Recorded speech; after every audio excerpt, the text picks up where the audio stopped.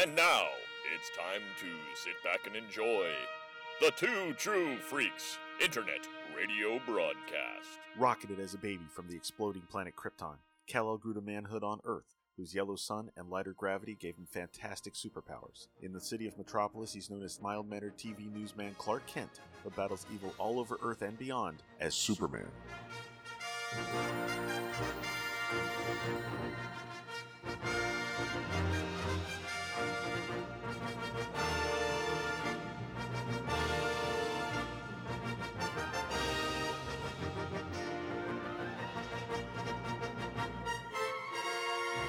Hello everybody and welcome back to Charlie's Geekcast. I am your host Charlie Niemeyer, and in this 62nd episode we are going to be taking a look at Action Comics 551 to see if Superman is friend or foe. But first, here's a promo. Charlie's Geekcast will return after these promos. Did you know that Michael Bailey hosts a podcast? Yeah, I host or co-host a number of podcasts, actually. Did you know that Michael Bailey releases his podcasts through the dark web? Now, that's not true at all. I release my shows on the regular internet. I don't even know how to get to the dark web. Did you know that Michael's financing comes from shady donors who make up a cabal of people that like to kick puppies and kittens? What are you talking about? I'm pretty much self-financed outside of a modest Patreon that I produce no extra content Did for. you know that Michael Bailey supports free podcasts for everyone and also works on his shows with potential foreign spies and anarchists? Of course I support free podcasts for everyone. And Andy isn't a spy of any kind. Bethany and Allison are hardly anarchists, and Jeff... Okay, you may have me there. Jeff is a little out there. Why would you support such a man by listening to his pod? Alright, that's enough of that. Can we get rid of creepy voice guy? He's not working out. He really just isn't. You can't get rid of me that easily. I'm a scary voice that is meant to frighten people into... Okay, that's better. Hey everyone, my name is Michael Bailey, and I run the Fortress of Baileytude podcasting network. The Fortress is a collection of podcasts that I either host or co-host, all housed in a single place to make things easier on me. The shows in the network include From Crisis to Crisis, a Superman podcast, which I host with Jeffrey Taylor, and is all about the Superman books published between 1986 and 2006. The Overlooked Dark Knight, a non-index show, which is a Batman podcast that is about Batman stories hardly anyone talks about that I host with Andrew Leyland. Views from the Long Box, my comics-centric podcast that has been online since 2007. And the newest show on the network, the Superman and Lois tapes, which I host with Allison and Bethany and is all about the CW series Superman and Lois. The network can be found at www.fortressofbaileytude.com, which also houses one of the web's largest repositories of information on the death and return of Superman from 1992 and 1993. You can subscribe to any of these programs through Apple Podcasts / iTunes or through your favorite podcatcher, either a la carte or through the master feed, which has all of the episodes of all of the shows. The Fortress and its shows are also on Spotify, if you're into that sort of thing. The Fortress of Baileytude Podcasting Network. Doing my best to relieve boredom since 2007. The music on this trailer, Delay Rock, and Political Action ad are by Kevin MacLeod and are used under Creative Commons by Attribution 4.0 license. Did you know? Oh, shut up! Hover, Reba, Cyber, Solvin, Hover, Seaver, Snack. Seaver, Rabber, Hover, Solvin, what did you expect? No time. No time, no time. No time for you. No time, no time at all. I got no time, baby, got lots of better things to do. No time at all. Running from the rising heat to find a place to hide. The grass is always greener growing on the other side. No time. No time, no time. No time for you. No time, no time at all. I got no time, baby, got lots of better things to do. No time. Welcome to George Ringo, one time. Action Comics 551 had a cover date of January 1984 and an on-sale date of October 27th, 1983. My wife was merely 1 year old, plus 4 days. The cover price was a whopping 75 cents, Now, the cover on this one, it may be the best cover he's done up to this point. It's a nice, clean image of Superman trying to hold back the minute hand of a giant clock, which makes more sense once you read the story. The background is full of images of Superman doing a bunch of super deeds. It's really an eye-catching cover, and I think he really doesn't skimp on the art this time. I also really like the capage on the central Superman figure. It's kind of cool. The title of the issue is Superman, Friend or Foe. Written by Marv Wolfman, art by Gil Kane, lettered by Ben Oda, colored by Anthony Tollin, and directed? Wow. And edited by Julie Schwartz. Superman, created by Jerry Siegel and Joe Shuster. We're going to begin this story in the Daily Planet City Room, where Jimmy is looking at a copy of the Metropolis Eagle, featuring a cover story about Superman attacking Abraxas. You remember Abraxas, right? It's been a little bit since we followed the action half of things, but just to refresh your memory, Vandal Savage, who's actually supposed to be from Earth 2, because we had a multiverse at this point, like we do now, but it was a different one. He's come over to Earth 1 and has founded a new corporation called Abraxas. While he appears to be running a legitimate business and has no criminal record here on Earth 1, he is also working behind the scenes, kind of like Lex Luthor in the Post-Crisis, to make Superman look bad with the idea that once he's deemed to be a great threat, he will actually leave Earth. Inadvertently supporting this are op-ed articles in the Metropolis Eagle by reporter Rory Stassen, who doesn't trust anyone as powerful as Superman. It's one of these articles using a Superman image that cannot possibly be a photograph that begins an argument between Jimmy and Justin. See, Justin, who's the new guy, is starting to question Superman's behavior of late, while Jimmy, Superman's pal, is becoming overly frustrated that people are actually starting to doubt the Man of Steel.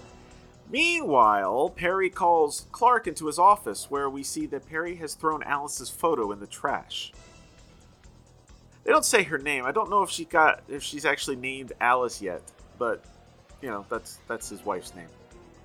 Anyway, I believe this is also our first look at Alice since we first learned of their marital problems. They keep hiding her face on everything. Anyway, Perry sends Clark to Metropolis General Hospital for a human interest story that will actually be the plot for this issue. At the hospital, we see two children, Jeffrey and Jennifer O'Hara, who both suffer from a rare and fatal splenic disorder. Fortunately, doctors in the Soviet Union have developed a possible cure. Unfortunately, Afghan terrorists are holding the jet with the cure for ransom at the airport in Moscow. To make things worse, the cure is only viable for about 8 hours, and thanks to the rare herbs needed, it would take days to make more, days which these kids do not have. So, changing to Superman, off panel. Our hero flies off at an abnormally low altitude for some reason, just so I guess we can get the word balloons from the people watching him go, hey, I wonder where he's going. He's off to save the kids. However, at just that moment, Hive agents, usually seen over in the Titans books, are breaking into City Hall to erase any record of Hive from the Hall of Records. Making a quick detour because of the whole power and responsibility thing, Superman makes quick work of the agents, only to learn that Hive agents are actually breaking into buildings all over the city. It takes about an hour for Superman to clean up all of the Hive agents before heading east toward Moscow again. But while crossing the Atlantic, he just happens to spot an ocean liner that's been ripped in half by a floating island. See, apparently, there's this phenomenon out in the ocean where islands will just pop up out of nowhere, and then after a little bit, they just kind of sink back down. Well, this one may have been caused by an earthquake. In any event, as the island begins to sink back down into the water, Superman lifts the whole island because it's not actually attached to the ground. It's not actually ground. It's just floating rocks, basically. So he lifts the whole thing, including the ocean liner, and flies them out to Ireland. From there, he continues east, although I guess it's kind of a southeast, so he can save a child that's falling off the Eiffel Tower in Paris. Apparently, it looks like the kid climbed it, and no one stopped him. I'm hoping he fell off it's not really a hope, but I'm hoping it's actually the kid fell off the side, not that he was trying to climb up the Eiffel Tower, because this shows him pretty high up. In any event, Superman saves him and puts him on the ground and continues east, where he repairs a broken ski lift in Switzerland before finally arriving in Moscow, after making quick work of the terrorists, who call themselves freedom fighters despite not actually fighting for any kind of freedom. Superman retrieves the medicine only to learn that it's already lost most of its potency. It can be refreshed in less time than it would take to make a whole new batch, but they're gonna need those rare herbs, because for some reason they don't keep extra on hand. So Superman has to fly all the way to Uganda to obtain them, stopping a flood along the way. Off panel, of course. But currently, a major storm, plus that earthquake that caused the floating island earlier, have caused a mudslide that's threatening to destroy an entire housing development. Oh, and did I mention that the rare plant that Superman's looking for is actually right in the path of the mudslide? Well, with no real choice, Superman goes ahead and rescues the people from the development, and then uses the water from the flood that he had stopped earlier to put out the ensuing fires. But, of course, the plant is gone. Fortunately, one of the people rescued actually worked with the Soviet scientists and knows exactly where there is a field full of this supposedly rare plant. Although, maybe it's just one field. I don't know how big the field is because we don't see it, but if you have a field of it, it can't be too rare. Now, I should point out that at various points in this story, we've also been shown various editions of the Metropolis Eagle. We saw Jimmy holding the morning edition. There's the late morning edition for some reason. And then there's like the midday edition. Apparently they used to put out a lot of editions in newspapers back in the early 80s. Anyway, we see various editions of the Metropolis Eagle, and it's been giving us front page real estate, keeping us up to date on all these things that Superman's been doing on his way to Moscow. And each time, Stassen has also had a new op-ed column written just for that edition, all about how Superman is not really needed and blah, blah, blah, blah, blah. And each time, his article's getting smaller and smaller. By the time we get to the final page of the story, the Eagle's late edition tells us that the twins have been saved and that Stasson's column has been canceled. That is the last we hear or see of Stasson until, well, ever. He doesn't show up for the rest of this run. Now, I'm not going to do a page-by-page note thing here because, I don't know, I kind of sprinkled some of the what I would have said anyway in the recap. But overall, I thought this was a pretty fun issue. Basically, it's a done-in-one that touches on Wolfman's subplots to kind of ease us back into them, since it's been so long since he did an issue, and since most of them were also ignored in the Superman title. We also get to see more of Superman's more human side, as he's getting increasingly frustrated at all the emergencies that keep popping up to slow him down. Speaking of which, I would imagine that the odds of Superman running into so many emergencies had to be quite a coincidence. It makes me wonder how far out of his way he was willing to go to save people on his way to Moscow. The art on this, though, was pretty good, utilizing several different angles to keep the excitement going, even if it sometimes leads to Superman looking a little wonky. Arms going in weird directions or looking like stubs. And it was nice to have a story from this part of the Cold War that involved Soviets that weren't bad guys. In my reading, I don't know if it's true for everywhere, but in my reading, usually if there's Soviet people in there, they're up to no good, nefarious and whatnot. But yeah, it was really nice to see them be good guys this time. And you know what? That's it for this episode. That's it for this issue. That was a quick one. So I'm going to play us out with a new number one song for this week of release, which was Islands in the Stream by Dolly Parton and Kenny Rogers. And you know what? I will be back next week with another episode of Charlie's Geekcast, talking about Superman number 392 and finishing up that Lana Vartok Superman story. I'll see you then. Baby, when I met you, there was peace unknown. I set out to get you with a fine-tooth comb. I was soft inside. There was something going on. You do something to me that I can't explain. Hold me closer and I feel no pain. Every beat of my heart, we got something going on. Tender love is blind, it requires a dedication. All this love we feel needs no conversation. We ride it together, making love with each other. Islands in the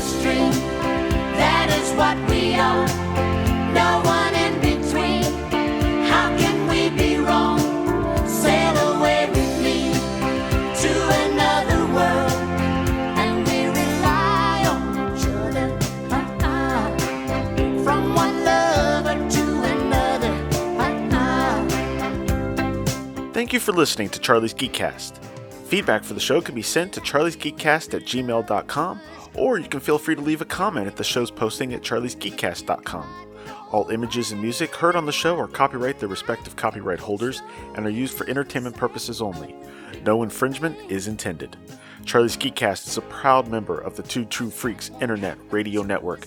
Please be sure to stop by Two True Freaks to check out more great shows. Thank you again for listening, and good night. And the message is clear. This could be the year for the real thing.